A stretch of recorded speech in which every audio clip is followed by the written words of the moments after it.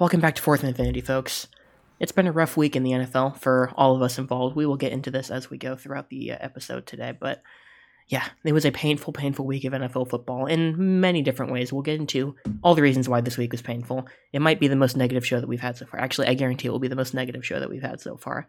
But let's hope to have some fun in this process.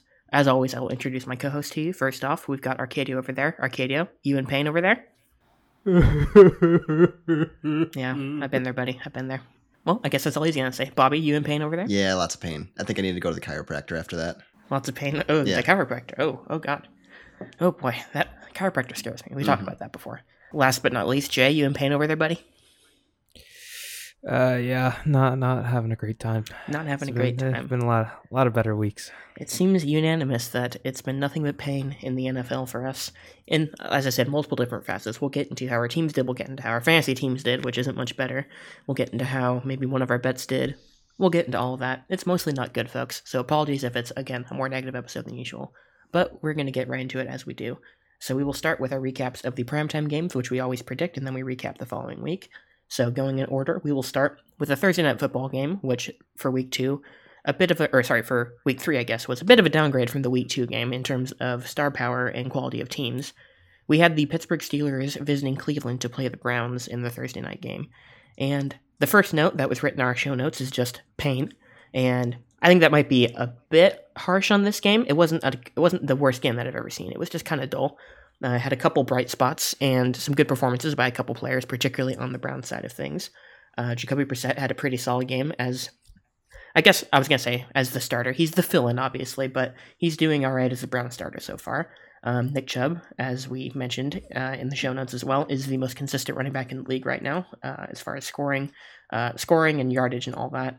Yeah, the Steelers side of things on offense has been not great this entire season, as we could have predicted. The Steelers are not an offense-heavy team, haven't been for a while to begin with, and with Mitch Trubisky in there, Trubisky doesn't have a history of being a great quarterback that will lead you to tons of scoring. He never was like that in Chicago, and he's not like that with this current Steelers team, and no one else is really helping pick up the slack either. So this was somewhat of an ugly game. We saw uglier games this weekend that we will get into, but yeah, this was not a particularly thrilling Thursday night game.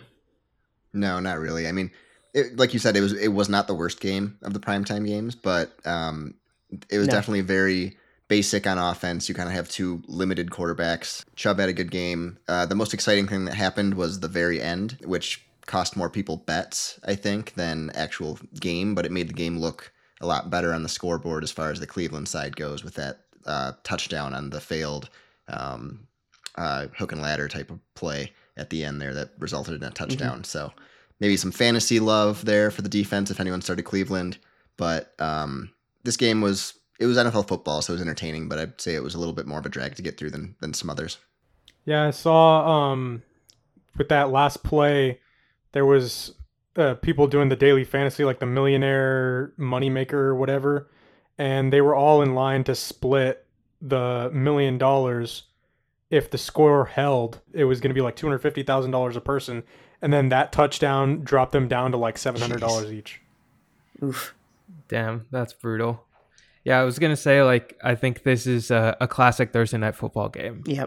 It's NFL football. We'll watch it. It's okay. But I think Thursday night football games, especially in the past when it's been like AFC South divisional matchups and their teams are just terrible, or in this case, Steelers Browns with nobody at quarterback. Like sometimes you get these quote unquote prime time matchups, but it's really it's something fun to do on a Thursday night, holds you over for the weekend, and another Thursday night football matchup in the books. But it was well produced on Amazon. I think one thing I wanted to hit on last time was I mentioned that Amazon has a feature called Prime Vision, which is basically they take the sort of the all 22 angle, and there was talks about this camera angle as well later in the weekend, but they take the all 22 angle and then they show you all the players with their names tagged on them and then the routes they run or like where they move on the field. And then that's about like the 2/3 of the screen starting in the top left corner, and then around the screen there's a bunch of stats and other information about the game as it's going on.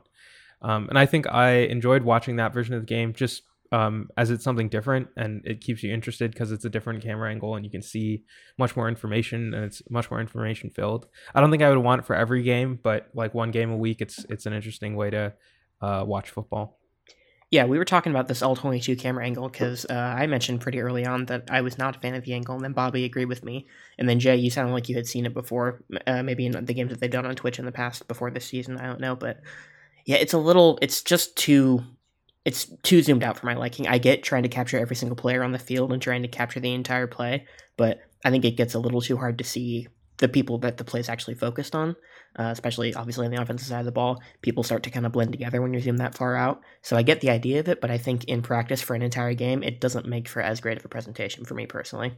Yeah, I can see that, and that's why I think I like it as an alternate angle. Like, you could definitely watch the regular Prime feed and the Prime Vision feed, like on Twitch at the same time. Mm-hmm. So if you wanted to watch some plays on Prime Vision and some plays on Prime, then you definitely could. And like they still did all the replays and the highlights that they usually do in their normal camera angles. So it wasn't like you were missing any of the sort of in-depth content after a play had happened. But of course, it does take away a little bit from when plays happen on the field. Yeah.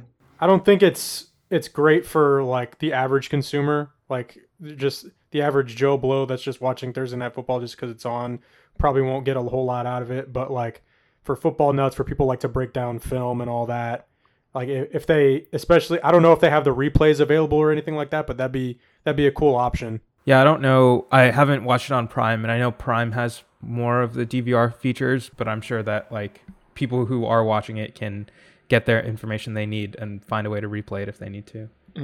Yeah, this one, I still haven't technically watched a full game on Prime itself. So the Chiefs-Chargers game, as I said, I watched on the local NBC affiliate, which was the same overall presentation, I guess. It had Alan Kirk on commentary and everything like that.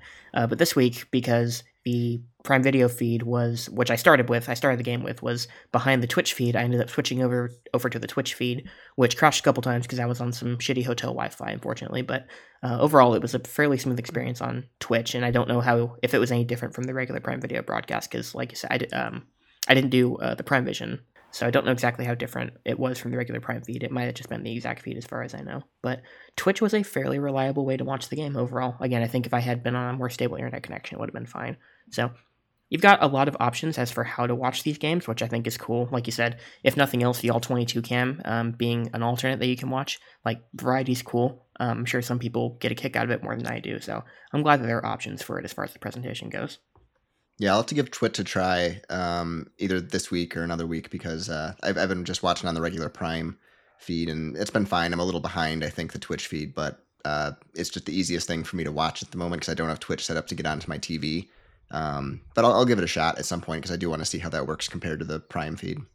Yeah, I think this week I'm going to try to do it like side by side for science because I have like the two screens going right here. Mm-hmm. So I'll do like one for Twitch and then one for Prime. Yeah, and you can report back to us. Speaking of all that, this was obviously a primetime game, which means we made our picks. And Arcadio, I believe you were the lone wolf here, thinking the Steelers were going to pull this one out, and it did not go your way. No, it didn't. Mitch Trubisky's just bad. Yeah, Mitch Trubisky worse than Mike Tomlin good. Yeah, I think my take on that. Yeah, I think we're going to be seeing Kenny Pickett pretty soon. Probably. Yeah, I have the ESPN box score up here, and the top recommended video is Stephen A. saying it's time for the Steelers to give Kenny Pickett a shot.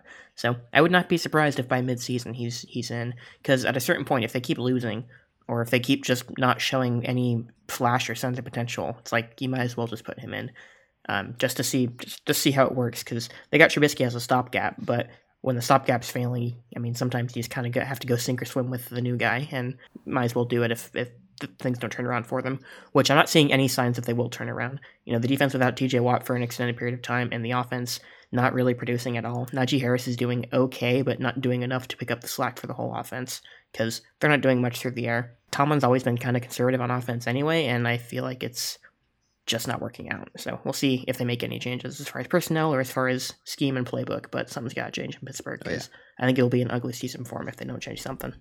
Definitely. I mean, I think everyone kind of thought of Trubisky as a kind of stopgap quarterback, but I don't see him lasting the season. Yeah, I don't either.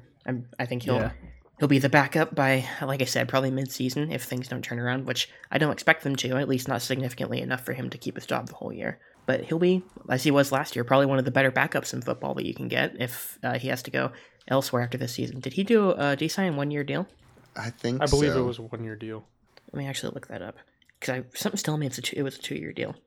Mitch Trubisky contract. As Nick looks that up, I'll bring up I think probably one of the best parts of the game, which was the George Pickens catch. It was like another Odell style, one-handed, like 3-finger grab out of the air, and definitely was shades of Odell, if not better in some ways. But yeah, it was definitely a highlight. And when we go back through like highlight moments of the season, or when as a fan you go back through highlight moments of the season, I'm sure that will make the highlight reels. Oh yeah, for sure. That was one of the lone highlights of that game.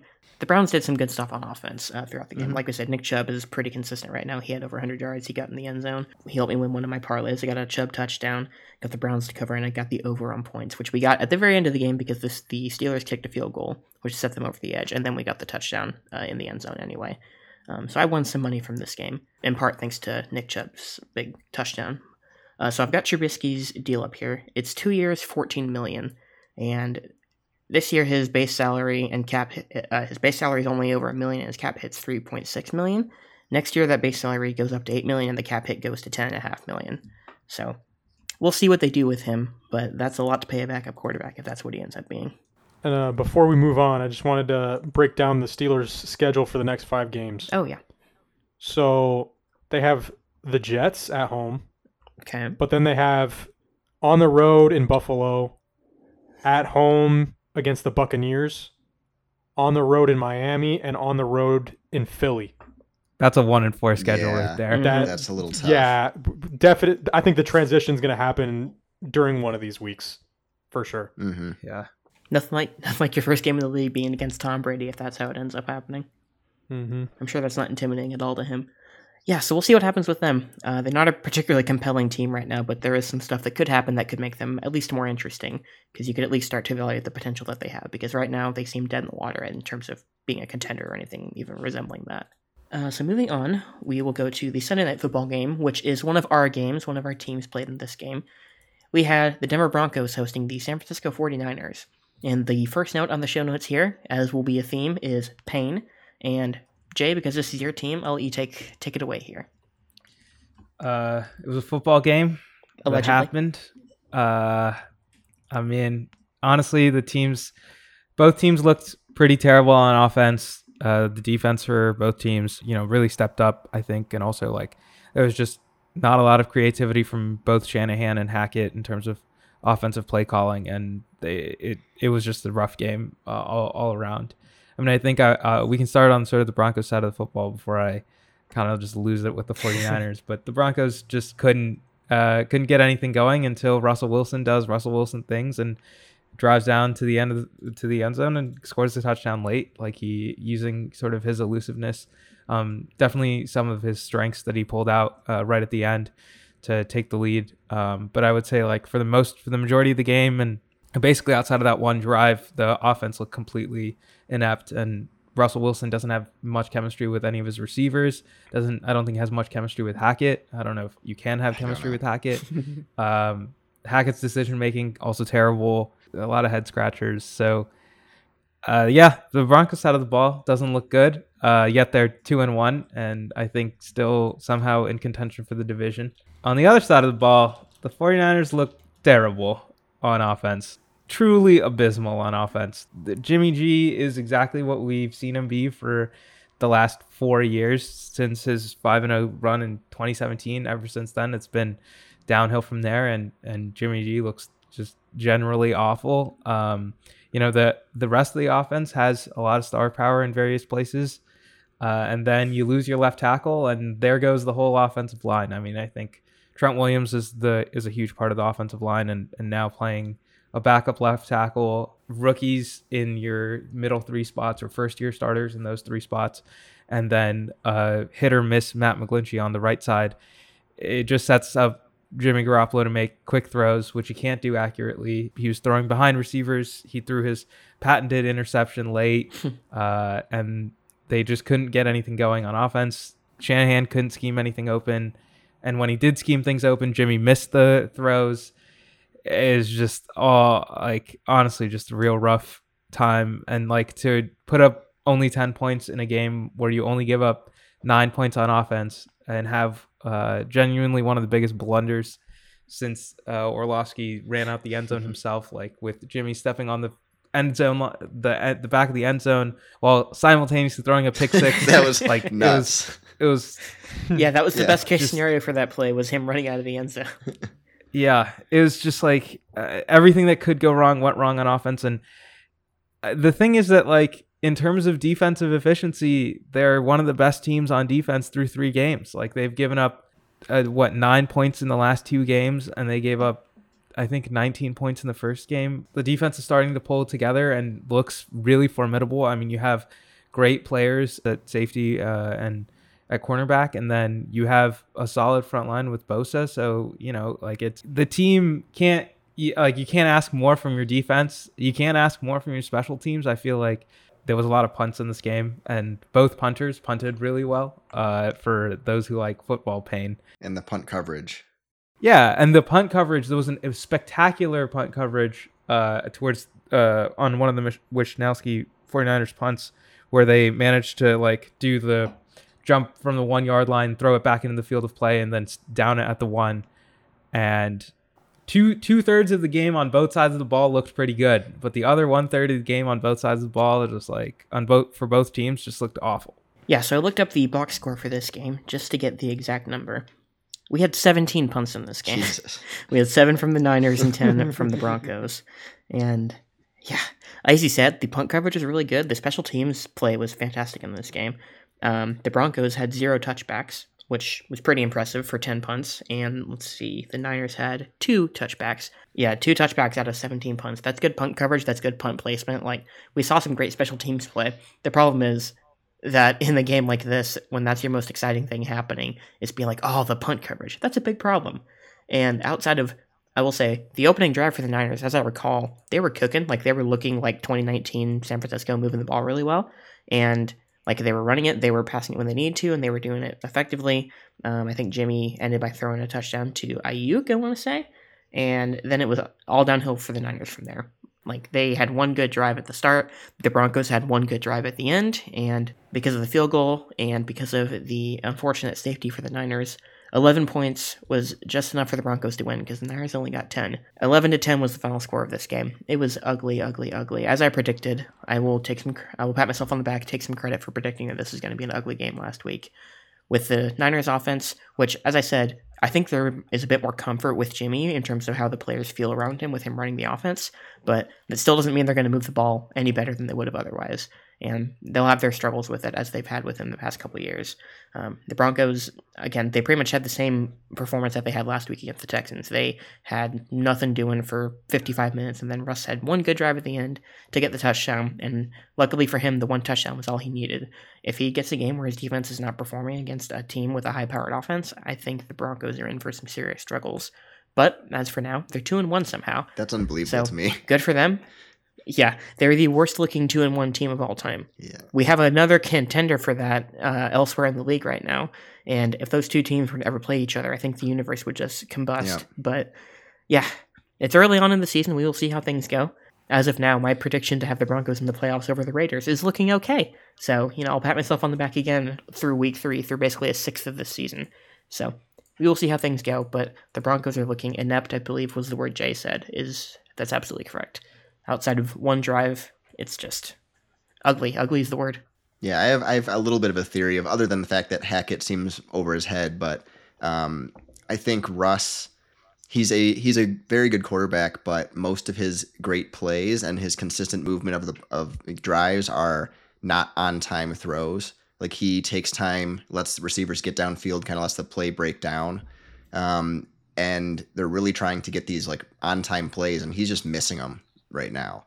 And I don't know if that will change with some chemistry at this point, but he's not scrambling like he usually does. He did on the very last drive. He did when they got the touchdown. He made some runs. He extended some plays, but I haven't seen him even really try to do that very often.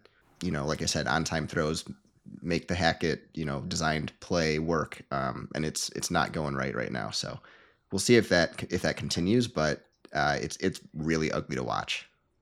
Yeah, I think our friend Elena, who's a Seahawks fan, I think they said he's never been the same since that ankle injury, which I think was last year.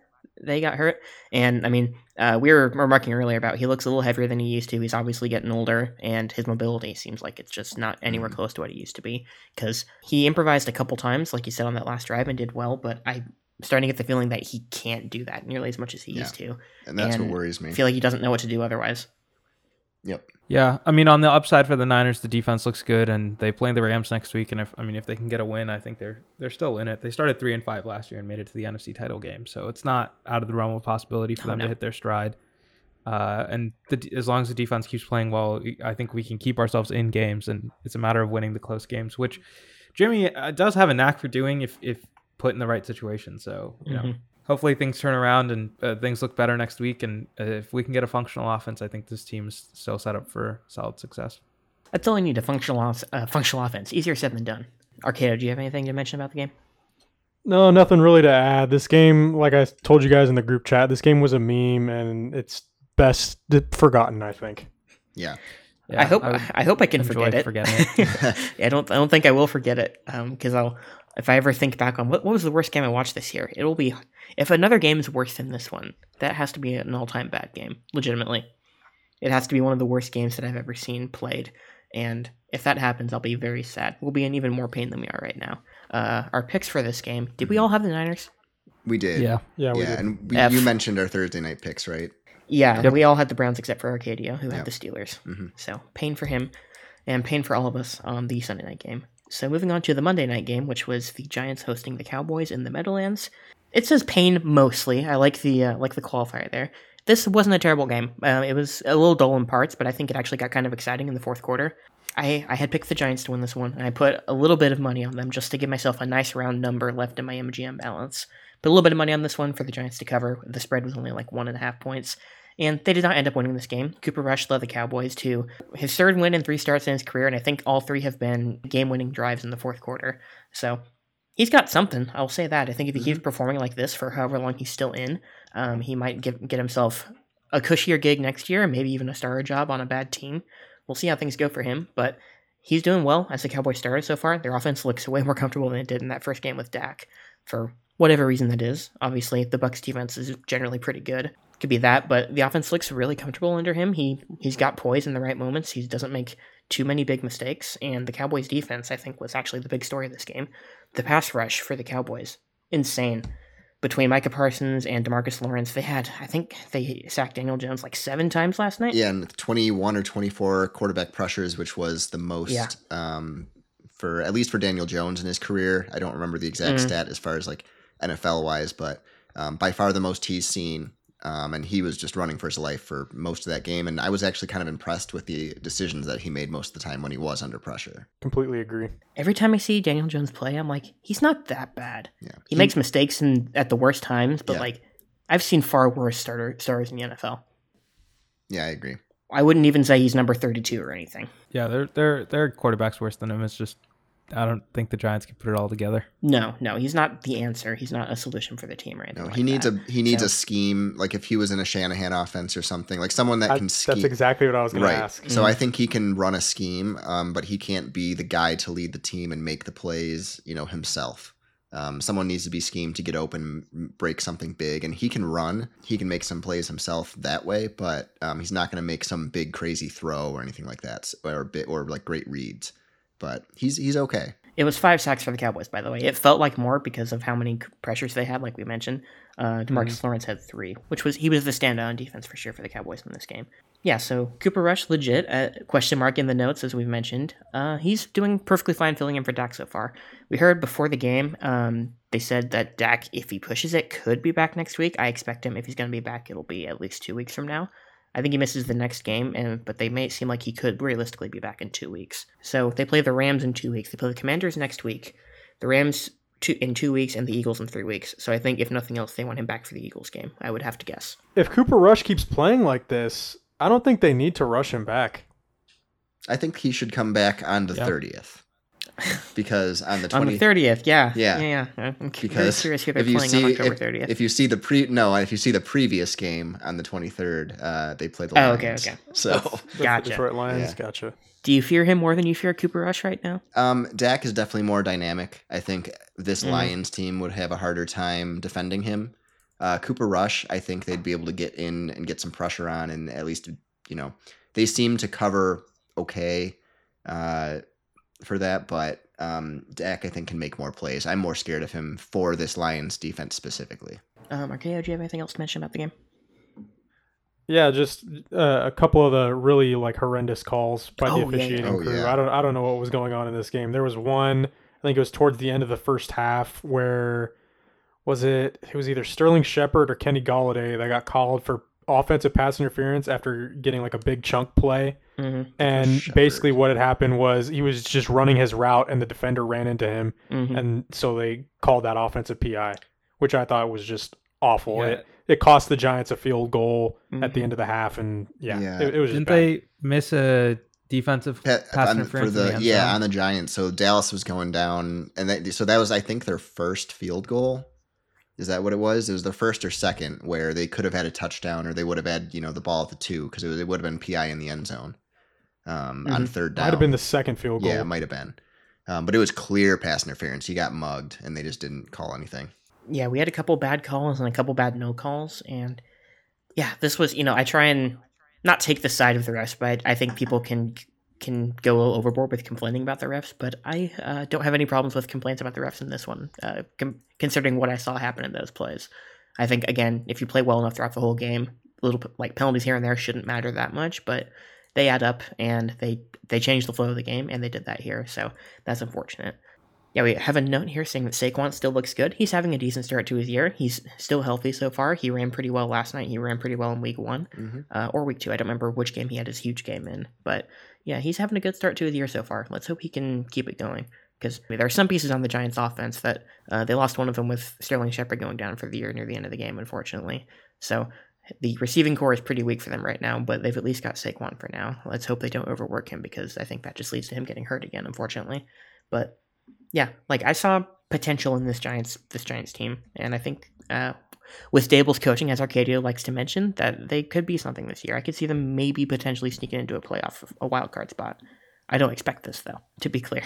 Yeah, I mean, I think it would be a little bit tough to get into a wild card spot. But it's the NFC, man. In the NFC? I don't know. Yeah, it could happen. It could happen. I could see it. It's possible, but I think they're going to fall off. I don't know. I don't see them being consistent enough to sneak in there. They're currently the 7th seed. I mean, currently. Currently, yeah. Realistically, I expect them to be 7-10 this season, probably. But again, showing signs of potential. So let's hope they turn it around, because they've been kind of hopeless for a while. Even in the last several years of Eli being there, they weren't showing really any real signs of positivity. But yeah, we'll see how it goes for them. The NFC East, or at least the wild card in the NFC, might be a bit more competitive because the Cowboys are looking okay. We'll see how they look with Dak coming back. But yeah, this was not as irrelevant of a game as I thought it might be, I think, because both teams showed a little something last night. Agreed. Yep. It was at least entertaining. Yeah, it was more entertaining than the previous night's game, which probably helped this game more by comparison. But yeah, not a bad Monday night game, all things considered. Although I did get some bad trauma flashbacks hearing Joe Buck call the Cowboys, just because I heard that pretty much every single weekend Joe Buck would get the Cowboys games on Fox, and they would always, because I guess we're close enough to Dallas here in Kansas City, they would always get aired on Fox for us. Moving on from the primetime games, we'll go into some of the notable games of the weekend before we go into the rest of how our teams did. So the first team we have on the list is Bills versus Dolphins, which was, I think, the most intriguing matchup heading into the weekend. And it lived up to that, because we had a somewhat surprising result. The Dolphins ended up pulling this one out. Yeah, so it was a close game. It came down to the wire. Bills made a couple mistakes at the very end. Josh Allen, I believe, missed a throw, and that ended up turning it over on downs, I believe. I'm trying to remember, because red zone is such a barrage of stuff happening. Yes, that was the 4th down play, I think. Yeah, towards the end of the game, also, there's just poor execution down the stretch for what would have been a game-winning field goal had they been able to clock the ball with any amount of time left, but or at least a game-winning field goal attempt, but that just didn't happen. I don't know if I'm ready to anoint the Dolphins as for real, but it's definitely a really big step in the right direction, and they're more real than I thought they were going to be going into the season. I think it's good to see Mike McDaniel succeed, especially in light of how the Niners offense is looking. I'm happy for Mike McDaniel. Dolphins have something. I think it's going to be a really interesting division to follow for the rest of the season, to see how it shakes out between the Bills and Dolphins. And their next matchup, I'm sure, is going to be equally as entertaining. This one is a bizarre one when you look at the stat sheet, because if you just look at the stats, the Bills should have won this game about 42-21. They had 31 first downs compared to 15. Total yards 497 to 212.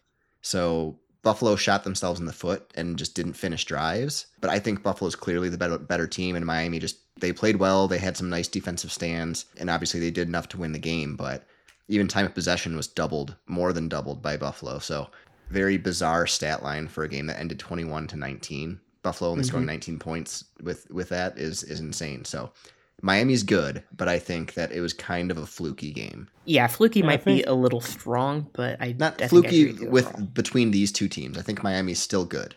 I think they're going to be a playoff team, but I think the Bills are still right now kind of the number one powerhouse in the league. Yeah. I was going to say, I think Tua he got a little shaken up during this game, didn't he? He did. Yeah, and that was a controversy because of him coming back. So that's kind of being questioned right now, because he got up, he got sacked, he kind of whiplashed his back of the head to the turf, or to the grass there actually, and then got up, stumbled, started walking, and fell into the arms of his lineman, so stumbled again, and then had to get helped off the field, and then that was with like 2 or 3 minutes left in the half, and he started the next half after being evaluated, so that's kind of being looked at right now. Yeah, and didn't they call it a back injury They did, at the which time? is weird. It could be a nerve. But I mean, the back of his head hit the ground, so I don't really believe that. Yeah, he was seeing stars. Yeah, it's some NFL low tide, all the concussions nonsense.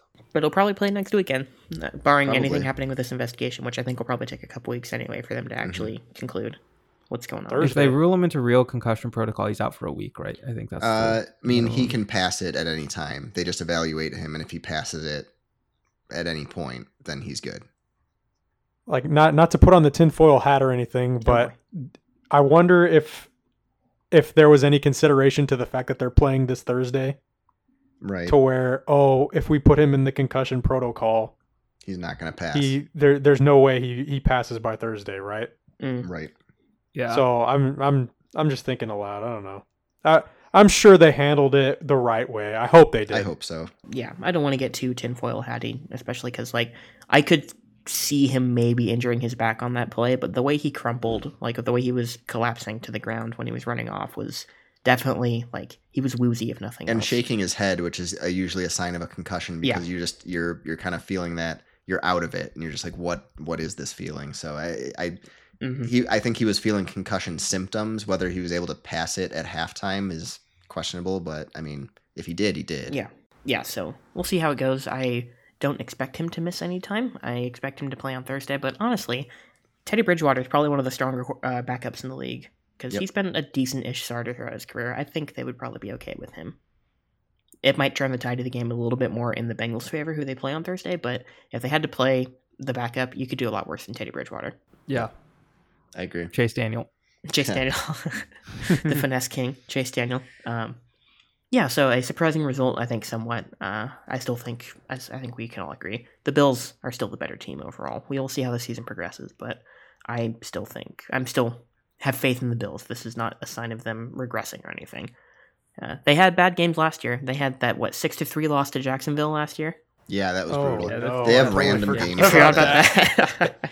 Yeah, I mean, as we will discuss, any team can, again, any given Sunday is the motto. Any team can lose to any team. I think it was NFL 9-6 or something, because I posted that game, but still, I it think it was brutal. 9-6. All field goals.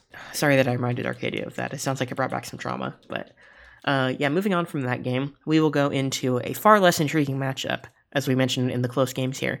The Texans versus the Bears. The only note is that bad teams make for good games. The Chicago Bears still can't throw the ball, or they still are choosing not to throw the ball, but they ended up winning this one, and they are 2-1, which, as I mentioned earlier, as I alluded to, if they played the Broncos, I don't know what the hell would happen. I don't want to think about it. Yeah. And I believe a notable part of this game was David Montgomery going out very early on. Yeah. And then Khalil Herbert, the backup, playing just well. completely ran over the Texans. Yep. 20 carries for 157 yards and 2 touchdowns. And 52 52-yard run to go along with that. Yeah. Yep. Yeah, his long 52 yards. Yeah. So it sucks for me and my fantasy team, because Montgomery was the second running back that I took, and He got taken out pretty early. I think it was like still in the first quarter when he got taken out. So he got me like 1 point. He had 3 carries for 11 yards. Yeah, I have him in another league, and I lost in that league for multiple reasons, that being one of them. Yeah, my running back situation is not great, and one of my few running backs, like my running back number 2 going out in the first quarter was also not great. So yeah, we'll get into fantasy a little bit more as we go, but yeah, I think the Bears passing game is still the big story, and obviously what's going to hold them back. Fields was 8 for 17 for 106 yards, 2 interceptions, and a 19.4 QBR, and he got sacked 5 times and got pressured 24 times. Completions, and they won the game. Mm-hmm. And they won the game. Insane. And they scored 23 because Khalil Herbert was running all over the Texans. That's the only reason. I think Cordell Patterson has more rushing yards than Fields does passing yards on the season, which is kind of bizarre. Yeah. Oh, my best. I was gonna mention my best friend texted me earlier, and he said, "Do you want to know how many completions the Bears have this season? Do you want to guess how many completed passes Justin Fields has this year?" 20-ish. I'm going to take the over. I'll go 24. Yeah, it's somewhere in that range. 23. Jay, I'll go 27. it's 23. The number I just said. Yeah. He's had 2 games where he was 8 for 17, and then last week against the Packers, which was his best game, he was 7 for 11 for 70 yards. Yeah, and it's not like he's rushing crazy numbers either. Like, he's running the ball, but he had 8 rushes for 47 yards, like a total of 150 whatever yards for a game is nothing for a quarterback. Yeah, and yet they won, and yet they're still. I mean, the Packers ran away at the very end of that game, but the Bears are still kind of competitive in like all their games. So we'll see what happens. Well, the they're only Texans, going to win one hopeless. more the rest of the season, according to Yeah, because you can't be wrong. You couldn't possibly No. be wrong in your Not at predictions all. about how the Bears were going to do. It means that the Lions are going to beat them twice, so, you know. Yeah, I was going to say, we'll see what happens when the Bears play the Lions. Who do the Bears have next week? They have got... They got the Giants. have the Giants. A matchup of 2-1s. The Giants, Vikings, Commanders, Patriots, Cowboys are their next They can 5. beat the Commanders. I mean, I could see them honestly beating any of those teams, given the right circumstances, but I will expect them to win maybe 1 or 2 I think of the those. Vikings are going to kill them. Yeah, we'll see. We will see how the Vikings do. The Texans, still hopeless, if in case you're wondering. Davis Mills is kind of okay, but the team has no hope whatsoever. They'll be a top 5 draft pick, probably. Yeah, kind of friend of the family, Davis Mills. Yes, you mentioned that. Yeah, very odd. One of 2 winless teams in the NFL. Yep. Yes, We'll get, but not the worst team in the league, because they do have a tie. No. they do have a tie. They have a tie. They are second in the draft pick standings at the moment. All right, moving on to another close game. A game that I generally have like nothing to say about because I wasn't really able to follow it at all was Panthers versus Saints here in our show notes. Let's see what happened in this game because I have no idea. Baker played terribly still. Shocked. 12 for 25 for 170 yards and a touchdown. But McCaffrey ran well, and they had a defensive touchdown. And their defense played well and held New Orleans to 14 points. So it was okay. Winston had a Winston game. He threw 41 times, 353 yards with a touchdown, but 2 picks. So I was literally, you took the words out of my mouth. I was going to say that's a Winston game right there. Yep. Olave looks good. That's news, yeah. No, I was saying, Chris Olave completely lit it up. He looks fast. He's real fast. Yeah, I claimed him in one of my other leagues, which has a more traditional waiver order. So I might, because I'm second to last in the league, I'll probably get him unless the person below me also tried to pick him up. So we will see. But yeah, Chris Olave is doing really well, and Michael Thomas is out again, I believe, for a little while. So Olave will get more touches in the interim, especially if the Saints have to play from behind, which it seems like they're having to do a lot. So we will see how it goes for the Saints and the Panthers. I still think, moving on, transitioning to our next game, I still think, despite how they've looked in these first 3 games, I still think that division is the Bucs to lose for sure. Yeah, I mean, the Bucs will get it together somewhat on offense. I think it's still going to be more of a struggle than like the last couple of years, but their defense is good. They're the most put together team in that division by far. Oh, by far, yeah. The Bucs receiving corps just needs to get healthy. Yeah, I mean, they get one of them back next fine. week just from suspension, so... Yeah, maybe it wasn't a health Godwin. issue for Mike Evans. But even so, they need Godwin back, and they need someone stronger at tight end. Yep. Because Cameron Brate and Kyle Rudolph are not cutting it as far as that goes. Yeah, when are they calling Gronk? Yeah, I mean, I'm sure they've called him already. I'm sure they have called him. Uh-huh. I sort of got the vibe that Tom did not expect Gronk to retire after Tom No. came back. Definitely not. Definitely did not. But yeah, I mean, we will see how it goes. Obviously, I think Tom is off, and I think part of it's just something about the whole team being off. And I'm sure, like we've talked about, his off-field stuff is probably a bit of a distraction. But again, he doesn't really have anybody good to throw to. They brought Cole Beasley in, as we mentioned last week. He didn't do too much. I honestly don't know who he threw to. Mostly to, I looked this up before. Russell Gage. Russell Gage. So he had a good game. Jay had on his bench, right? Yeah. 12 catches for 87 yards and a touchdown. Brait. That's a pretty good fantasy performance. Yeah, it's 20 points. Yeah, and Brait, the tight end, and then other than that, not much. That's actually 26 points, Jay, because he had a touchdown. Yeah. Yeah, it's like, I think it was like 25 points or 24 points, which would have won me my fantasy matchup. But well, I'm sorry for giving you bad advice, Jay. The best performance statistically that Tom has had this year, and he still got defeated by the Packers, who are looking okay. Rodgers had like a Rodgers game. He threw a pick, which he was not happy about, but yeah, this was, I feel like, in line with kind of action that we'll see from both teams this year. I don't think either of them are as sharp as they were a year or especially 2 years ago, but I still think they're probably the top two teams to beat in the NFC for now, except maybe the Eagles. Yeah. I'd say the Eagles over the Packers. Right now, yes. Yeah, the Packers. It's just always like, when it gets to postseason, it's always like the incumbent quarterbacks I still think I'll take in matchups like that. Maybe Rodgers not so much, but especially Brady. I'm not picking against him in the playoffs as long as he's still playing. No, the Eagles still have something to prove in the playoffs for sure, but they look very explosive on offense at least, yes. And their defense is... And their defense is legit. Yeah, I mean, the Lions put up a lot of points against them, but other than that, they've been real good. Yeah. They sacked Carson Wentz like 9 times in this past game, which is insane. Mm-hmm. Yeah. Commanders are bad. Yeah, and their offensive line is terrible. I mean, Hutchinson's only good game was against them, really. I mean, he played okay last game and got some pressures, but, 3 sacks on Wentz now looks like, kind of standard for the Commanders at this point. Mm-hmm. Yeah, so the Packers won this game 14-12. The Bucs almost came back with a 2-point. I believe they got 2 field goals, so they were down 14-6. They got a touchdown late, but they missed the 2-point conversion, which there was some controversy about, I believe. But the Packers. Yeah, have y'all heard about this? The fact that Aaron Rodgers says that the scoreboard gave away the 2-point. It wasn't the 2-point conversion play. He actually clarified that because I listened to him talk on the McAfee show, but he was actually talking about plays before that. Okay. But because the question, the context got kind of misconstrued on Twitter and stuff. But yeah, he saw something on the Jumbotron that gave away some play and formation that he told the coach, about and like helped him in some way, but it wasn't like right before that 2-point play or anything like that. Okay. Yeah, I just remember there being some controversy. I didn't hear any of the details necessarily. Yeah. But yeah, the Packers pulled this one out. I think a bright spot for them was Romeo Doubs at wide receiver. He put in some good work. I believe their 4th-round rookie. Yep. He might be who they end up leaning on as their top wide receiver if he keeps playing like he's been playing. He had a pretty good performance here. The best performance of any of the Packers receivers. But yeah, we'll see how things go for them. Again, I still think these two teams are probably going to get better as the season goes, especially the Bucs as their receivers come back and as they get healthier. But yeah, we'll see how it goes. Again, this was not the prettiest matchup, not the best matchup we've seen between these two quarterbacks, especially. But yeah, I still think when push comes to shove, these two teams are still going to be 2 of the top teams in the NFC for sure. One thing I wanted to mention was Bakhtiari, who, I don't know if I heard about this beforehand, but they have him on a snap count right now for the Packers. I believe he's like alternating series with his backup for at least the time being until he gets back all the way. Yeah, I think Bakhtiari was injured for a long time, and then he's finally starting to get back into playing shape, and so I don't think he has the full stamina to go the whole game, so they have to rotate him still. Yeah, that was the Bucs versus the Packers. It was a close matchup. It was obviously a marquee matchup between two very highly regarded, obviously legendary quarterbacks, but was not the best showing for either of them.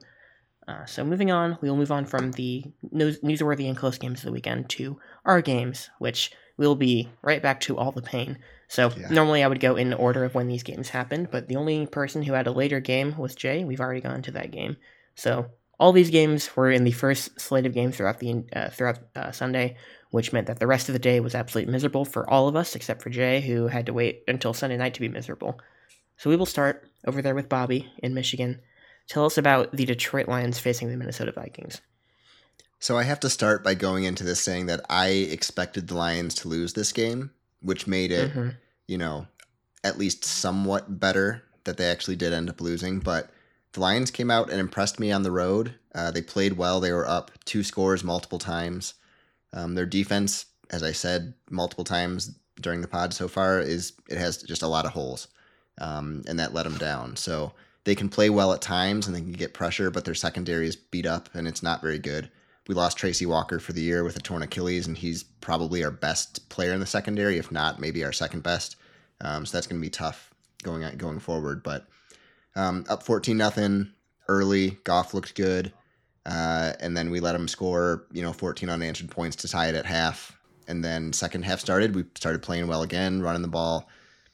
Missed a couple big plays, but we still were able to score, get up by 10. So 24-10 or 24-14. And then we, got to the point where, St. Brown was kind of injured and beat up. Swift is hurt, and he's going to miss maybe a week or two with a shoulder injury. So we were kind of, making some tough plays, getting through it, but not really scoring at that point. Had multiple times that we could have put the game away on offense if we just got one first down, and we just couldn't do it. Went for it on fourth, multiple times in the game, and we're converting early, and we just didn't late. And then the big play that's been being talked about on Detroit radio for the past week ever since Sunday was at the end of the game, our last drive, 4th and 4. It was either going to be a 54-yard field goal, go for it, or punt. We took a timeout to make the decision. We tried the offense back out there and apparently changed our mind because then we ran the field goal unit out there with Siebert, and he has never kicked a 54-yard field goal in his NFL career and missed it very badly. I think either the right play was to either go for it at that point because we had been doing well and try to just put the game away, or punt and try to pin him down, inside the 20 somewhere. Because at that point we were up 3. We gave them great field position to go down, and they were just able to. We shut down Jefferson for most of the game, but they were picking on Owarie, one of our corners with Thielen. He got a ton of penalties, and then the very last drive they just threw it to KJ Osborne constantly, which we were not really looking for.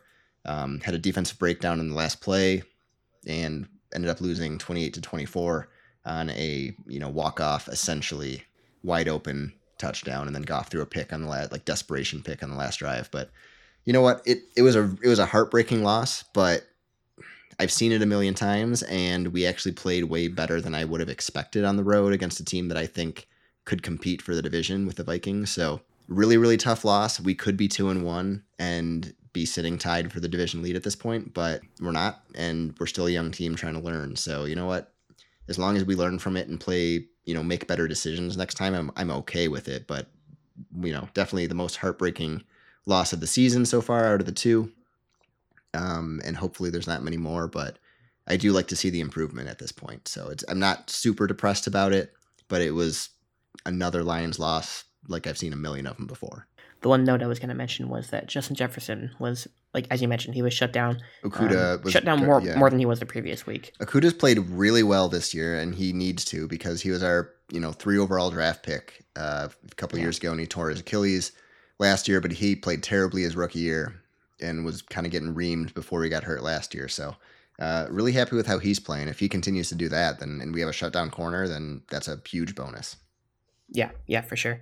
Yeah, so we'll see how it goes for Jefferson, because he had that monster first game, and obviously he's one of the best wideouts in the league, but he has not done too great these last couple weeks. Our friend Elena, once again, they're not happy with his performance so far this season, barring the first game of the year. So we'll see if I'm sure he will turn it around, at least to a degree, as the Vikings, I'm sure, will be a contender for the playoffs throughout this season. But although, as I think we'll discover as we transition to the next game, which is the Titans versus the Raiders, I think Bobby had the least painful loss of this entire weekend. I think by a considerable margin.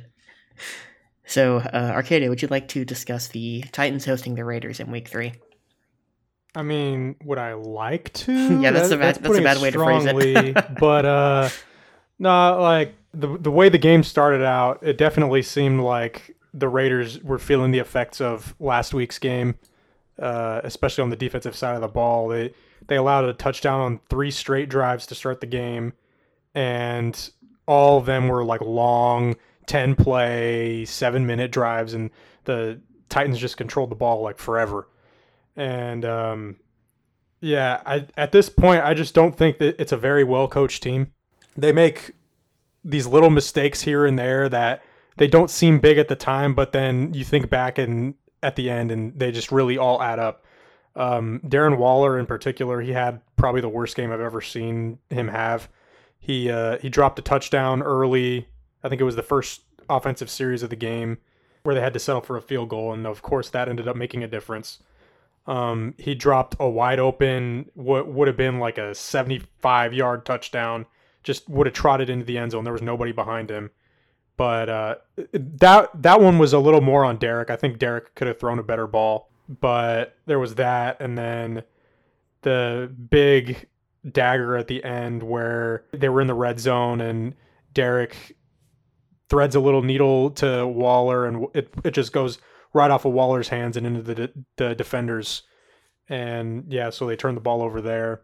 But then they had a turnover before that in the second half where they had the ball at the Titans 30 and then they went backwards 10 yards and didn't get any points. So again, just these little things, like you do one of those things right, you win the game. I guess a bright spot of this game was the Mac Hollins game of his life. He had a couple of really big catches, especially one. There was like a 4th and 15 that the Raiders had to convert, and he caught a nice little pass on the sideline. And of course, what could have been the game-tying touchdown, but of course they didn't get the 2-point conversion, so they lost 24-22. The defense did tighten up in the second half. I don't think they allowed any points in the second half. They just don't seem to be getting a whole lot of pressure. Like I said, not doing any of the little things right. And they've got the Broncos next week and the Chiefs the week after that. So I don't know. This could very easily be an 0-5 team after 5 weeks. I'm starting to accept it. For a team that had a lot of expectations going in, like to kind of crumble like this early on, I mean, it's not out of the realm of possibility to recover, but I mean, every week that you don't even make the strides to look like you're getting to become a more cohesive team, it becomes worse. And the fact that Foster Moreau and Mac Hollins had significantly more yards than Devontae Adams makes me start to scratch my head a little bit. Honestly, I might still pick the Raiders over the Broncos. I know I shouldn't pick against the Broncos because they're gonna somehow win these games for whatever reason it feels like, but the Raiders are favored in the odds right now. The ESPN matchup predictor has them as 57.8% likely to win the game. We will see. On paper, I still feel like the Raiders are a better team than the Broncos, but the Broncos are winning somehow. So we will see. But I don't think I would write that off as a loss for the Raiders. I wouldn't either. On paper, the way the team is structured, I feel like they should win this game. But again, the Broncos are inexplicably winning, and the Raiders are somewhat inexplicably losing. So we'll see how things go. But yeah, I don't think that's I'm not going to pencil it in as an L for the Raiders just yet, but we will see. Now, the Chiefs in Week 5 on Monday night, I think I'll probably pencil it in as an L for the Raiders, to be honest with you, because Patrick Mahomes has the Raiders number. But we'll get to that when we get to that. That's a couple weeks away. Right. Historically, he has the Raiders number, does he not? I mean, I do remember a Week 5 2 years ago where the Raiders went to Kansas City. What a legendary game that was. Mm-hmm. The only real loss of that season for the Chiefs in the regular season. A humongous loss by the Chiefs. Still got the 1 seed. Still went to the Super Bowl. I'm just saying. But they did get spanked, though. I mean, What they happened did. in that Super Bowl? It's better to go to the Super Bowl than not. I'm just saying. I don't know. That's a lot of pain over here. Yeah, but the pain of never getting there is a little worse, I think. Okay. Tell me about that's it. enough shit talk. Let's move on. Yeah, sorry, Bobby. You've got it worse than we do. All right, so moving on to the last game of our teams, which is my game, folks. It's the Chiefs. They went to Indianapolis. They visited the Indianapolis Colts. On paper, it seemed like an easy Chiefs W. The odds opened surprisingly low. The spread was only, I think, 5.5 points for the Chiefs to win by. So, of course, I took that. I think, Bobby, you took that. I did. A lot of people took that. It seemed like, oh, wow, that's going to be some easy money. And it was not easy money for the Chiefs. In fact, it was no money at all if you had money on the Chiefs, even on the money line, even if you didn't have the spread. Because the Chiefs ended up taking a fat L in this game to the Indianapolis Colts, which I understand why it happened. Still doesn't make me any less angry that it happened. Because as soon as I saw how this game began, which is the Chiefs defense forcing a 3-and-out, because the Colts offense didn't do anything in this game until their final drive. They got bailed out because they had a 3-and-out on their very first drive, and they punted it, and then Chiefs rookie Sky Moore muffed the punt. The Colts recovered it at like their own 14, or at the Chiefs 14-yard line. And so they scored a touchdown on their first drive of the game, and that shifted the momentum toward them. Then the Chiefs came back. They scored a touchdown in the first quarter. They missed the extra point. Another special teams miscue by their fill-in kicker, Matt Amendola. They ended up getting that point back in the second quarter when they got their second touchdown with a questionable 2-point conversion call. I mean, it worked out in our favor, so I'm not going to complain too much about it, but I don't know if I would have said that call stood personally. But anyway, the Chiefs were up 14-10 at half. It seemed like once they took the lead back that they would be in command the rest of the game. And The third quarter was a wash, score-wise. The Chiefs' offense was not doing too much, but they were doing enough to keep the lead over the Colts, who were also not doing anything on offense. But otherwise, the Colts were not doing anything. After that first touchdown in the beginning of the game, they did nothing. Sort of like the Russell Wilson pattern, because that drive was supposed to be 3 and out. They didn't do anything until the very end of the game. So we get to the fourth quarter, and the Chiefs make some more questionable calls on special teams. They went for it. They faked I believe they faked either a field goal or a punt. I think it was a field goal attempt. They faked it, and they totally messed it up, and that allowed the Colts an opportunity. And then later on in the game, the Chiefs had command. They still had the lead, and with about 5 minutes left, they got a huge sack on 3rd and long to make it 4th and long. And then Chris Jones said something. We don't know what he said, I think, still. But he said something that made them call an unsportsmanlike conduct, which is 15-yard penalty, automatic first down, all that for the Colts, with 5 minutes left in the game. And as soon as this happened, I knew it was going to happen. I just knew how this game was going to end, and it went exactly as I thought it would. The Colts took all the time off the rest of the clock. They drove it down the field, slowly, meticulously, and then let's see the game cast here. With 24 seconds left in the fourth quarter, the Colts finally got back into the end zone to take the lead, which was 20-17, and Mahomes had 24 seconds to work some magic. The Chiefs started to work it up the field, and then they threw an interception to end the game, and the Colts took the knee, and they won the game. So the Colts win 20-17. They are 1-1-1 right now, which is an interesting win-loss tie record to look at. The Chiefs dropped to 2-1. They got bailed out by the fact that the Chargers lost later on in the day. But the Broncos are right there with the Chiefs right now. Obviously, as I said earlier, we're barely a sixth into the season. So there's a lot of season left, but the Chiefs with their schedule don't really have a lot of losses that they can just take. This might be one of the better ones to take because this is not a head-to-head matchup for them against a playoff team, more than likely. We will see how the season goes. But, it's not a loss against the powerhouses in the AFC. But they don't really have that many losses that they can afford to take, and this one was a particularly frustrating one because they didn't really have things going very well on the offense side of the ball, I should say. The defense was doing their job. They allowed basically nothing except some field goals for most of the game. But, the offense was just not cooking at the level that they would usually be expected to, and the running game especially was doing absolutely nothing. Mahomes was the leading rusher with 26 yards. Jeez. Clyde Edwards-Helaire had the most bizarre fantasy stat line I've ever seen. He had 14.9 points, and that's with 0 rushing yards in the game. He had a rushing touchdown, but he had 0 yards overall, and then he got 5 catches for 39 yards to get him to basically 15 points in fantasy. Yeah, the Chiefs were doing nothing on the ground. Kelsey had his touchdown early. He got the 2-point conversion. He did well for me in fantasy, but the Chiefs are just like this sometimes. I feel like a lot of times they play up or down to the level of the team that they're playing, and they keep things more competitive than they need to be when they're good enough at their best to step on the throat of any team that they play. And this was not one of the games where they did that. They let the Colts hang with them too much. They made constant mistakes, missed extra point, missed field goal late in the game, the fake punt that didn't go their way, the muff punt. All these things went against them, and it's a lot of special teams miscues, but again, sort of like bad officiating, your offense and your defense should do enough throughout the game so that things like that shouldn't matter in the grand scheme of things, but they did. And then that unsportsmanlike conduct call at the very end of the game just sapped any chance that the Chiefs had. Like, it sapped all their momentum. They were on the road, so that put life back into the stadium at Lucas Oil, and the Colts rode that wave of momentum all the way to the very end of the game when they took the lead. So it was an extremely frustrating game to watch, but I sort of got the vibe as soon as that muff punt happened 2 minutes into the game that this is the kind of game we were going to get, and it was. So, pain is the last thing that I have to say about that. Oh, actually, hold on. One more thing. Jay has put into the chat here something that I will take no pleasure in reading out. So someone said the Sky Moore muff point, -7 points, the missed field goal, -3 points, the fake field goal, -3 points, and the Chris Jones penalty, -7 points. So you can, the top 3 are the special teams miscues. That's 13 points right there from the Colts, and then the Chris Jones penalty was their other 7. So 13 points, a 13-point swing came from all those special teams errors that we had throughout the game. And the Colts were doing nothing without those errors and then without the penalty at the end. So you can directly point at each major mistake as to what actually caused this game to go the way that it did. And the Chiefs offense could have done a little bit more to, make up for these mistakes, but they didn't. So, pain. There we go. Yeah. And you mentioned Edwards-Helaire. I just have to mention a play that's been all over Twitter lately in that game where he kind of had a zone read out of a shotgun run, and a massive hole opened up in the middle.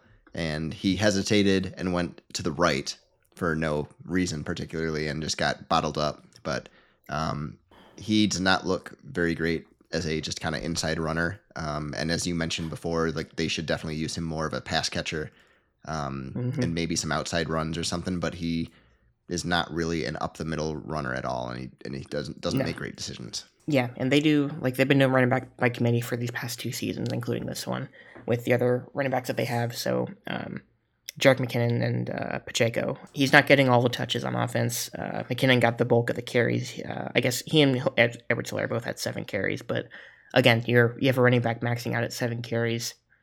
They clearly, and it's Andy Reid, so of course he doesn't want to do anything on the ground. He never has, especially in the Holmes era. But yeah, it's just frustrating because like you've got talented players everywhere on this offense, and I feel like none of them are getting used to their potential, except for Travis Kelce, who we know exactly how good he is. We've known it for a decade now. But all the rest of these players I just see as underutilized. I think I've told you guys repeatedly, like, I would never take a Chiefs receiver in fantasy at this point with Tyreek Hill gone, because I feel like it's just going to be one guy that maybe steps up in any given week. And it's not going to be anyone giving you consistent output, because I feel like they don't really account for anybody majorly in the offense other than Kelce now, which is obnoxious to watch because they have a ton of weapons on this offense and they're not using almost any of them to their full potential. Yeah, that was a bummer. Like I said, if there was a team to lose to, the Colts are not looking to the level of the other playoff teams at this point in the season, so hopefully that loss doesn't hurt them too badly. Hopefully they can recover. They have the Bucs this weekend, which we will get into in our preview in a little bit, but this is a game they easily should have won, and instead we're 2-1 now when we should be 3-0. Moving on to one last team that we want to discuss in the surprising team section of our notes. We have the Jacksonville Jaguars, who are continuing to impress this season. The Jags beat I keep wanting to call them the San Diego Chargers to this day. They beat the Los Angeles Chargers. It still should be. Who have a wounded Justin Herbert. They ended up playing him at quarterback. They announced pregame, or at least in the stadium when they were running through things in rehearsal, they said Chase Daniel was the starter. But Herbert was active. He started the game for him. And I wonder if they regret the decision now, considering how this game went, because this was a massacre by the Jaguars. I was shocked by this game. I think I put in the group text that even with Hurtbert, as I called him, yes, it was probably the biggest shock of the week with them just getting rolled. Trevor Lawrence looks legit. He looks way better than he did under Urban Meyer last year. James Robinson is showing that he's still their number one back, even with ETN. And their receiving core is it's definitely good. They have Cameron Kirk, who they signed, and they have Zay Jones, who I kind of wanted the Lions to sign in the offseason. He's kind of an underrated receiver in my opinion, and Marvin Jones. So I think they're a really good team. Not really good, but they're a much better team than anyone would have expected coming into the year. And they're kind of a team to watch to get into that like wild card contention, I think. I think they could even win their division. They could. I was about to say, with the way that division's going, the Titans don't look like a powerhouse. The Texans obviously don't look like a powerhouse. The Colts are kind of an unknown right now. Their record is not terrible at the moment, but yeah, I still think that's kind of a wide open division. I mean, they're leading it. Yeah. At the moment. I say wild card just because they're unproven at this point, and I think the Colts will put it together. They're kind of the team I'm looking at in that division. Colts, and then obviously the Titans, who won it last year, they could definitely put it together and have an okay season. So I'm not saying this division is super weak, even though it kind of looks like it going into the early on part of the season, but I think that the Jaguars make this division a lot tougher than people assumed it would be. Yeah, it's more interesting than it seemed to be at the start of the year, especially with a third team that could contend in the Jaguars, like we mentioned. So, yeah, we will see how the season goes for them. 1-2 is not the ideal start for the Chargers. I think they'll, it's the Chargers. I never know what they're going to do. I never know how it'll turn out.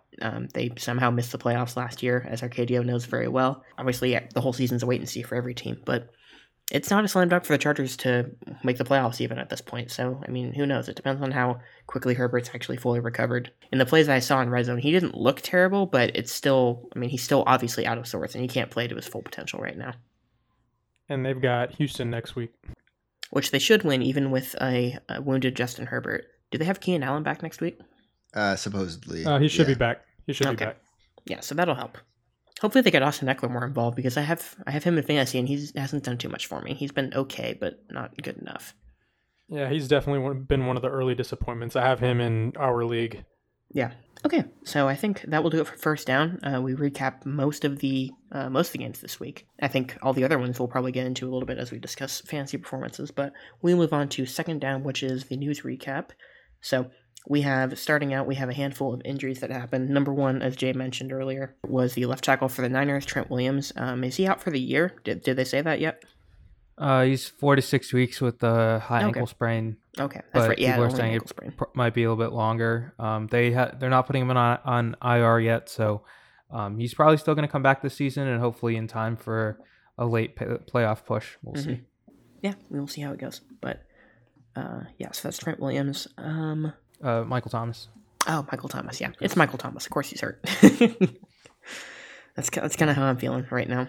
As we mentioned, I think in the very first episode, I will never take him in fantasy with how unreliable he's been to stay healthy these past couple of years. I think this was just like a minor injury though. I don't think he's expected to miss much time. No, I think he's either going to play this week or miss 1 week. Yeah, so not too crazy for him. Next one, as we mentioned, for the Lions, we've got Swift out for 2 to 3 weeks. We've got Amon-Ra St. Brown with a minor injury, so we'll see. And on defense, I know it's not a big offensive thing, but Tracy Walker out for the year is massive for the Lions. He's our starting safety, like I said, probably our best secondary player.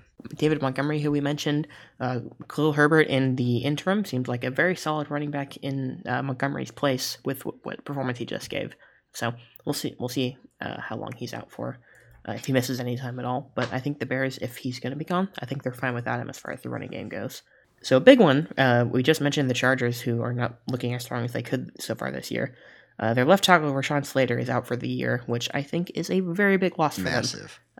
Yes. Yeah, absolutely massive, especially if, Herbert, who is not recovered yet, if he keeps taking hits, it could be very, very bad. So keep an eye out on that Texans game for that, if nothing else, just to see how much they get to the quarterback and whether it affects Herbert too badly. But yeah, that's a huge, huge blow for them. And lastly, a quarterback injury. We have Mac Jones for the Patriots with a high ankle sprain. Could miss a few weeks. Brian Hoyer is still the backup somehow. There's actually some controversy with how this injury is being handled apparently right now. Mac Jones disagrees with how the Patriots want to handle it. He's going to be out for a while. It's a severe high ankle sprain, but it could be up to 6 weeks, I think. Yeah, I think they were saying that this is the type of injury that usually requires surgery. Yes. But I guess they're just going to let it heal on its own and see how it goes, which, I don't know. That doesn't seem very responsible to me, but...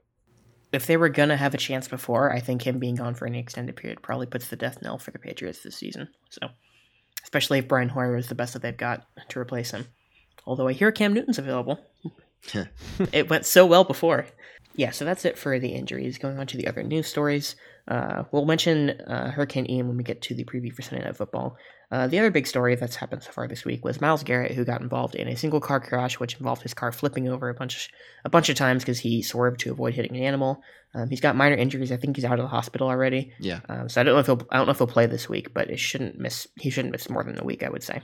It just depends on the nature of the injuries, I guess. So I believe he had something to his bicep, lacerations, and one other minor injury where it's like he's probably just sore all over at this point, and it just depends on if he needs a week to rest. Yeah, so we will keep an eye on that, but thankful that he's okay and that it wasn't worse for sure. So I think that should do it for any news. Are we missing any major stories? I think those are all the big ones for now. Okay, so moving on to third down, which is our fantasy recap. Pain. It's more pain, folks, except for Bobby. Bobby did okay. Go ahead, Bobby. You can brag. All right, so I'm liking my team so far this year. I mean, I may have to replace St. Brown for a week, possibly, depending on how he feels, but loving the receiving core.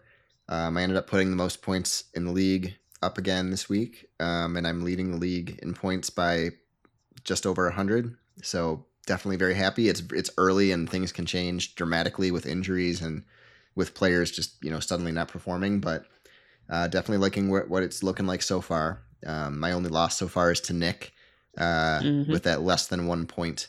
A blowout. Loss, but, it was a blowout, actually, folks. Yeah, but and I was still okay with that just because of I put up a lot. That was the highest scoring game of the week at that point, and I've kind of continued that trend. So I'm optimistic, but it's early. But I'm liking how it looks. I'm 2-1. If I win this week, I believe I'm playing Arcadio. Yeah, it's a shame you're gonna have to lose this week. Yeah, Bobby. so I think we have a couple of pod gonna matchups. Be a tough draw for you. Yeah. Yeah, the other matchup is also a pod matchup. I'm playing Nick. Yeah, so this should be fun next week to go into this, but I'm looking forward to it. Talking some shit in the chat. I think it should be fun. Oh yeah. Yeah, Amon-Ra St. Brown, rest up. Just get completely healthy. Yeah. There's no need to rush. No back hurry. You're good, bud. Yeah, but I'm loving my Hurts and AJ Brown kind of duo there as my quarterback and wide receiver one. But I don't know who my wide receiver one is at this point because I have Brown, Waddle, and St. Brown and Evans, and Evans obviously suspended for what a dilemma. Bobby, for a game. What a dilemma. I don't know who my wide receiver one is. It could be any of these. But I'm just saying that's my I'm usually a running back heavy team, and this is very rare for me to have all these receivers. But this year looked so rough at running back that I'm just like I need to get some great receivers to kind of make up for this class essentially. Mm-hmm. So it worked out so far. Let's see if it continues. Yeah, so I guess I'll talk about how my team did. I took my first loss of the season, folks, and it was an abysmal week for me. I got less than 100 points total, I think. Well, let's see if I was lowest scoring in the league. I had 91. Okay, Arcadio actually scored less than me. Arcadio had 90. We had someone with 79 in our league. So I was third lowest scoring of the week. The big problem was that my running backs combined for, 13.3 points between the three running backs that I played, because Montgomery got hurt. Miles Sanders is a weak running back too, but he was my running back too. He got 5.4. Joe Mixon also got hurt. He got taken out, I think, like the third quarter, I want to say, and he didn't get any reps the rest of the game, so he stopped with 6.8. Joe Mixon hasn't blown me away. He's on both my teams this year, and he hasn't done too great fantasy-wise. He had, first week he had 21, which is good. Last week he had 11. This week he had 7. So it's not great for him fantasy-wise so far, but he did get hurt, so hopefully if he's back and he's good this week, hopefully that's good for production. Yeah, my team just didn't really show much. The Bills gave up, or only scored me 4 points, their defense against the Dolphins. Allen Robinson went back to what he was like in week 1. He had 2 catches for, I guess that's 23 yards, if I'm doing the math right, if he got 4.3 points. So he's not blowing me away. Kirk Cousins I put in for Kyler Murray, which was a good call. Kirk Cousins outscored him by 5 points, but it wasn't a great stats performance for Cousins, at least not compared to what his best fantasy output can be. Travis Kelce got me 18 points. Christian Kirk got me 19. Kirk's actually my most consistent player this entire season so far. He's done really well for me. He got 18, then 26, and then 19, so he's been a bright spot. And the Bills' defense other than this week has been a bright spot, but yeah, I've got clear holes in my team. I'm trying to address them. I'm trying to make some moves. We will see what happens as far as that goes. But yeah, my running back depth is very weak, and I have one wide receiver who is really disappointing, my second wide receiver pick. G. Higgins came back and he did pretty well. It's on paper, I feel like I actually have one of the weaker teams in the league at this point, but we will see how things go. And we will see if any moves that I may or may not be making end up going through and what I can do with them. But yeah, week 3 was not great. I took an L. It didn't help that I was against Stephon Diggs, Cortland Sutton, Devin Singletary, other guys who had big performances. The Denver defense, which had 16 against the Niners. What are you going to do? I'll beat Jay. That's what I'll do. I'll recover.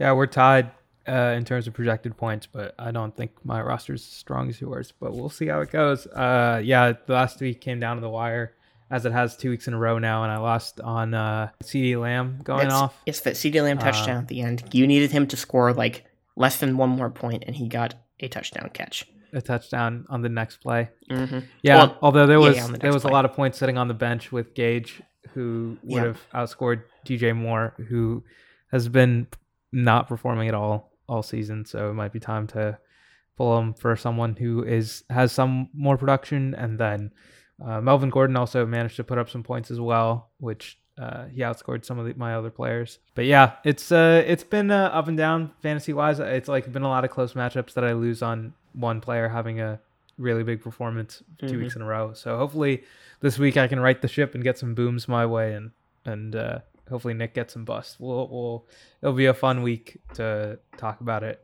as it goes. Arcadia, how about you? Yeah, not a great week for my team. No. I had a couple of players coming off of injury that, at least one of whom I probably shouldn't have started, that being J.K. Dobbins. Just doesn't look super involved at the moment, and the game script didn't really, they didn't really need him to do a whole lot in this game. Gabe Davis is he missed last week, and this week he didn't produce very well. And obviously, we talked about Justin Herbert, how he probably shouldn't have played in this game, but I did leave him in, and I guess it was the wrong start because Daniel Jones on my bench put up 1 point more. So out of the frying pan into the freezer, I was done for either way. Yeah, leaving Chris Olave on my bench kind of hurt, but still wouldn't have won the game, so it wouldn't have mattered. You can expect he'll be probably an every week start going forward. And yeah, just shake it off, move on. That's fantasy football. Yeah, we will see how things go. Again, I'm not happy with the way my team looks right now. I think I will have to make some serious moves. Probably have to get rid of some guys I don't want to get rid of just to get myself some depth in some places. So if and when that happens, I will report back. But yeah, looking at the week overall, we had some big booms. At wide receiver, we've got Devontae Smith, who had 31, Chris Olave, who had 24, Romeo Doubs for the Packers, who had 23. As mentioned, he's sort of emerging as one of Rodgers' most reliable targets early in the season. At tight end, we had Mark Andrews had a big game with 29. That was one game we neglected to mention other than the Mac Jones injury was the Ravens and the Patriots. The Ravens, as usual, as has happened this year, Lamar Jackson has absolutely gone off. Again, I'd be surprised if he's not the number one overall scorer in fantasy right now. He's had an absolutely monster year, and Mark Andrews is having a monster year right alongside him. He's getting the bulk of what Lamar is actually throwing. So that was the tight ends. Khalil Herbert had the biggest week for running backs with 31. Jamal Williams for the Lions in relief of DeAndre Swift getting more of those carries at 25. Derrick Henry had a good game coming off of his disappointing first couple games of the season. Quarterback, Lamar, Hurts, Josh Allen, it's exactly what you expect fantasy-wise. If you got a quarterback who can run, especially if he runs into the end zone, I mean, you're in the best position you can be in fantasy. So if you have Lamar or Hurts on your team, you're in a good position. Yeah, having Lamar's been fun. Yeah, I have Lamar in my other league, and I'm still 1-2 in that league because the rest of my team is just not producing enough. I'm 3-0 in my other league, so that's my only bright spot this week. Good for you. Yeah, so going into the fantasy bus, DJ Moore, 2.5 points. He wasn't good last year either. I think I've had him like 3 straight years, and he was disappointing last year as well. He and Robbie Anderson both were kind of disappointing last year, along with the Panthers as a whole. But Baker's been just straight up bad this year, so he's not really supporting a fantasy offense at this point. That doesn't help matters. Allen Robinson should be better, but he's got Cooper Kupp ahead of him. He should be making himself more of a presence than he is. He's not. Ben Skoranek, baby. Yes, Skoranek is doing way better in the interim, or in place of Allen Robinson so far. Which, I mean, hey, good for the Rams. It's working out for them, but it's kind of painful for me because I've liked Allen Robinson. I was hoping he would shine more in a better offense than what Chicago had, but that is not the case so far because he has the best receiver in the league ahead of him, and he's got a big standout early on in the year ahead of him as well. So we'll see how it goes for him, but I'm not confident in how he plays the rest of the season. And the last bust at wide receiver is Tyreek Hill, who has had 2 mediocre weeks, and in between he had an absolute monster week 2, which is kind of in line with what Tyreek Hill usually does. If he's not doing fantastic, he's usually pretty quiet. He doesn't just have like a solid game for you. He either goes off for 30-something or he'll get you like 5, which is what's happened so far this year.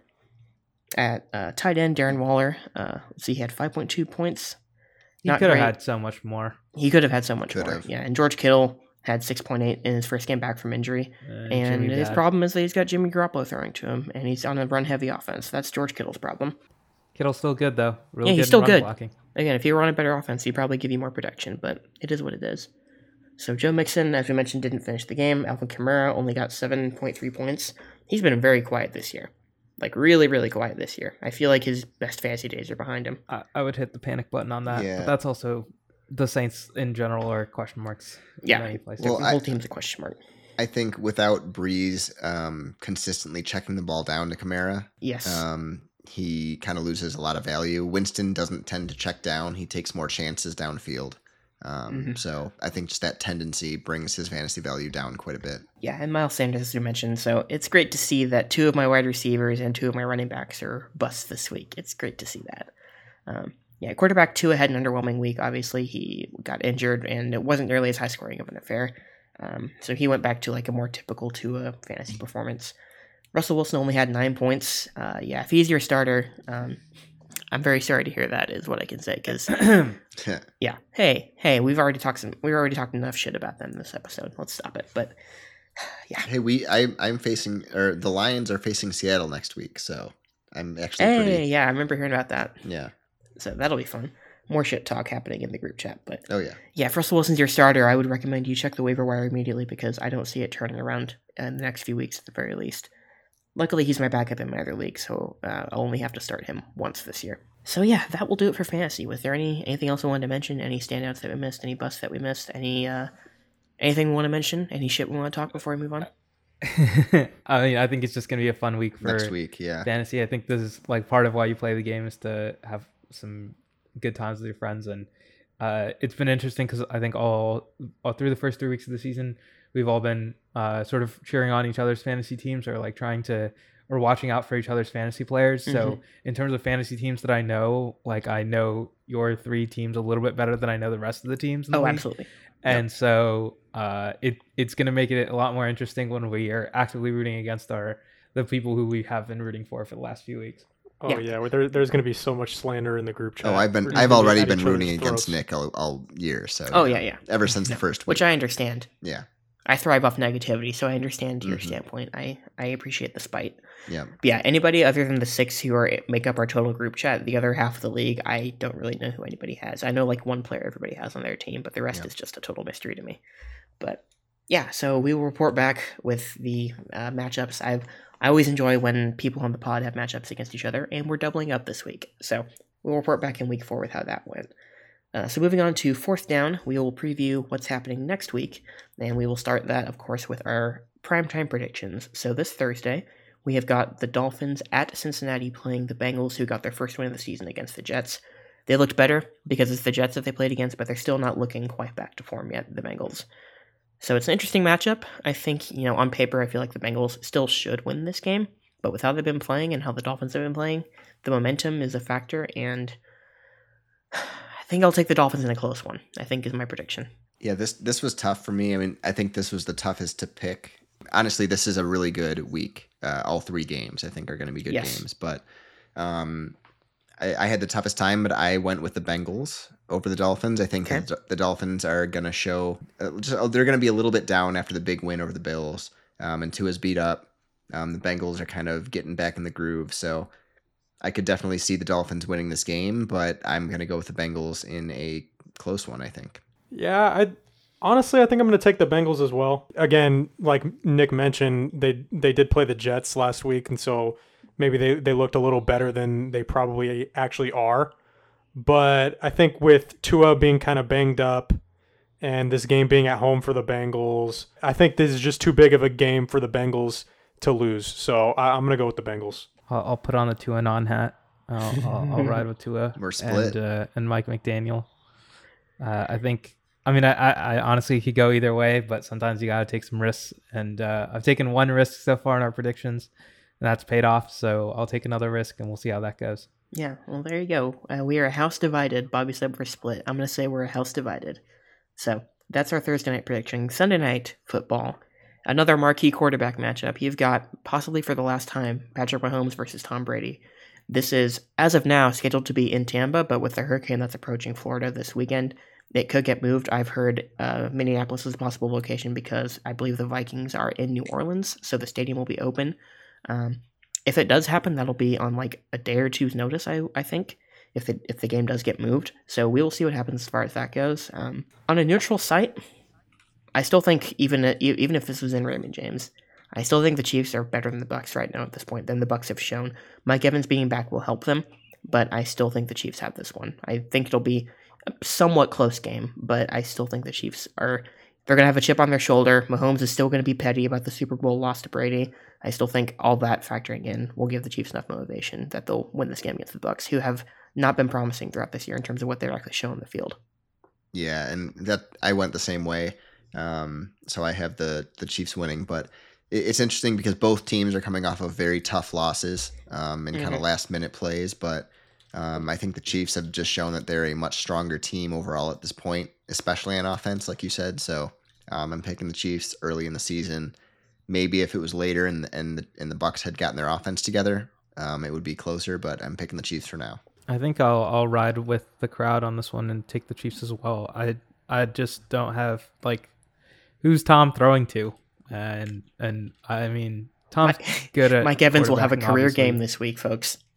But yeah, it's like you have Evans and then it's kind of nobodies after that. So I think I'll also take the Chiefs, but again, this one could also go either way. The Bucks, they have a really good defense. Like despite how kind of underperforming their offense has been, that first game against the Cowboys, they look dominant, and even this game against the Packers couldn't really move the ball that well. Obviously the Packers don't have as good an offense as the Chiefs, I think, but I'm gonna follow the crowd and say the Chiefs, but I have a feeling that this might be a mistake. It's Tom Brady, so I'm always going to feel weird picking against him, even in the regular season. But yeah, I mean, it's difficult. Interestingly, so the Chiefs are the odds favorites, but the ESPN matchup predictor has the Bucks as 66% likely to win this game somehow, which is the most lopsided odds I think of any game that I've seen on the ESPN app this week. So I don't know how that's working, but the Chiefs are -2 favorites. I think on a neutral site, this will be more interesting if it ends up happening that way. Hopefully it doesn't for the sake of the people of Florida and all that, but yeah, we'll see how that turns out. That might be one of the more interesting stories to follow, just to see if this gets moved or maybe even delayed. So yeah, we'll see how that goes. But I mean, it's a marquee quarterback matchup. There will be increased interest in it for obvious reasons. And again, I think it could be the last game that Mahomes and Brady ever play against each other. So there's that added drama as well. So the last game, the Monday Night Football game, it's an NFC West matchup. We've got both teams back on primetime again. We have the San Francisco 49ers hosting the defending champion LA Rams in a rematch of the NFC Championship game, although this one is at the opposite stadium. I think this will be another fairly close matchup thanks to the defenses involved, but the Rams should win this one based on how the Niners just played. And I think I'll still go with the Rams overall, but I don't think it'll be their usual level of production on offense. Agree again. I had the Rams, but I think these are both teams that have not lived up to their potential yet this year. The Rams have looked ugly, even though they've won 2 games, and San Francisco obviously has had a couple rough games, but I think the Rams have been a little bit more complete so far, especially on offense, even with Stafford kind of struggling a bit. So I think it will be close. I think it's going to be kind of a defensive struggle, but I think the Rams win. Yeah, I'm also taking the Rams. I just think offensively they're just a more consistent team than the 49ers, even though they haven't really been able to get Allen Robinson involved as much, like we mentioned earlier. I don't think the Niners have an answer for Cooper Kupp, and I don't think Jimmy G, against that Rams defensive line, I don't think Jimmy G is going to be able to get much of anything going. I think it's going to be very similar to how he was against the Broncos. So I guess that leaves me to go for a pick here, and I think while I agree with the sort of sentiment, and I feel like I was leaning towards the Rams yesterday, I don't know if I can pick against my team. And I also think that the matchup will be fairly close. The 49ers are favored. And I think that another week and some more time for the team to gel, prime time at home, coming off of a loss, I think the team does have a good bounce back capability. And I think Shanahan's always kind of had McVay's number. And so I have kind of faith in, like, yeah, in the NFC title game last year, it didn't work out, but I think that was one Jaquaski Tart like ball in his hands, interception away from making it happen. So I'll take the Niners. Again, kind of putting myself out on a limb, but that's, you gotta go with your team sometimes. Damn, Jay with the homer pick. I would never do that. No, definitely haven't done that weeks in a row. Yeah. I mean, to be fair, I do genuinely think they'll win that they'll win these games. We don't get to pick Week 6 against Buffalo because that's not a primetime game. That's the CBS game of the week when we get there. But I will not be picking the Chiefs in Week 6 unless Josh Allen goes down for the season or something. So those are our picks for primetime. Let me scroll back in the group chat. We have an update on how we're doing, how each of us are doing for our picks this year so far. I know them if you want me to just give the update. So as of now, because of this week, I went 2-1. Jay and Nick both went 1-2, and Arcadio unfortunately went 0-3. So the updating standings are Jay and I are 6-4. Nick is 5-5, and Arcadio is 4-6. So we're kind of bunched up. It's early. It can change very quickly, but yeah, that's where we're at right now, kind of hovering around that 500 mark. Yeah, I think as a group we're 21-19 if I did the math right. So we are above 500 technically. That could go down after this week because we have a lot of same picks. So if we suffer, we suffer together this week, boys. So yeah, I mean, I hope that my kind of upset picks pop off and I can You can I break can do away. well. We'll see. Yeah, so we will see. That's our preview for prime time. Let me look at what else is happening this week. Any notable games? Let's see. The Jags and the Eagles looks interesting. Yeah, that'll be fun. Oh, next week is a London game. There's a London game. Yes, we get the Vikings So- and the Saints at 8:30 a.m. Central Time, which is 6:30 a.m. baby. Yeah. You're up for Formula One, and you're not watching that game, I believe is what you said. I'll be up for Formula One if I end up going to like a sports bar, because I will be in Vegas. If I end up going to a sports bar for the game, I probably will end up just sticking around through the Saints game. But if I don't end up going to a sports bar for the game and watch it on my phone like I usually do with Formula One races, I will probably not see that game, or at least not the majority of the beginning part of it. But honestly, I'm actually a big fan of the sort of London games, because it's like I wake up, a game's already in progress. Usually it's a pretty mediocre game, so it's not like you've missed much in the first half. You get to watch the second half and then roll into your football day. Absolutely. But it will mean setting your lineups early for fantasy. Yeah. Yeah, players on the Saints, and who are they playing? The Vikings. Vikings. Yeah, be sure to not put those players in your flex. Yeah, Bills Ravens I think is the other big Bills one. Ravens is the other big one. Both those games are happening in the first slate of games. So that's an intriguing matchup. The Bills are still favored, as I would probably favor them as well. Patriots and Packers. Without Mac Jones, I mean, I wouldn't have picked the Patriots anyway, but Green Bay -10 is the spread right now. That's a little high, but spread. 10? yeah, that's yeah. Yep. Against Without Brian Hoyer, Mac That's Jones, massive for an NFL game. I understand. I know. This is not college. It's not fucking -40. Against the hoodie, I don't know. -10's a lot. 10 for a team that has not put it together on offense, too, as far as Green Bay goes. So, Yeah. It's in Lambeau, Yeah. so maybe there's that. It's in Lambeau, and I mean, the Patriots defense hasn't been too badly affected by injuries as far as I've heard yet. They did give up quite a bit to Lamar last week, but it's Lamar who looks somewhat unstoppable. But yeah, I wouldn't be surprised to put a little bit of money down on the Patriots. same. Yeah, to cover, I could see that, but yeah. I think that spread's going to go down because everyone's going to put money on that with that spread.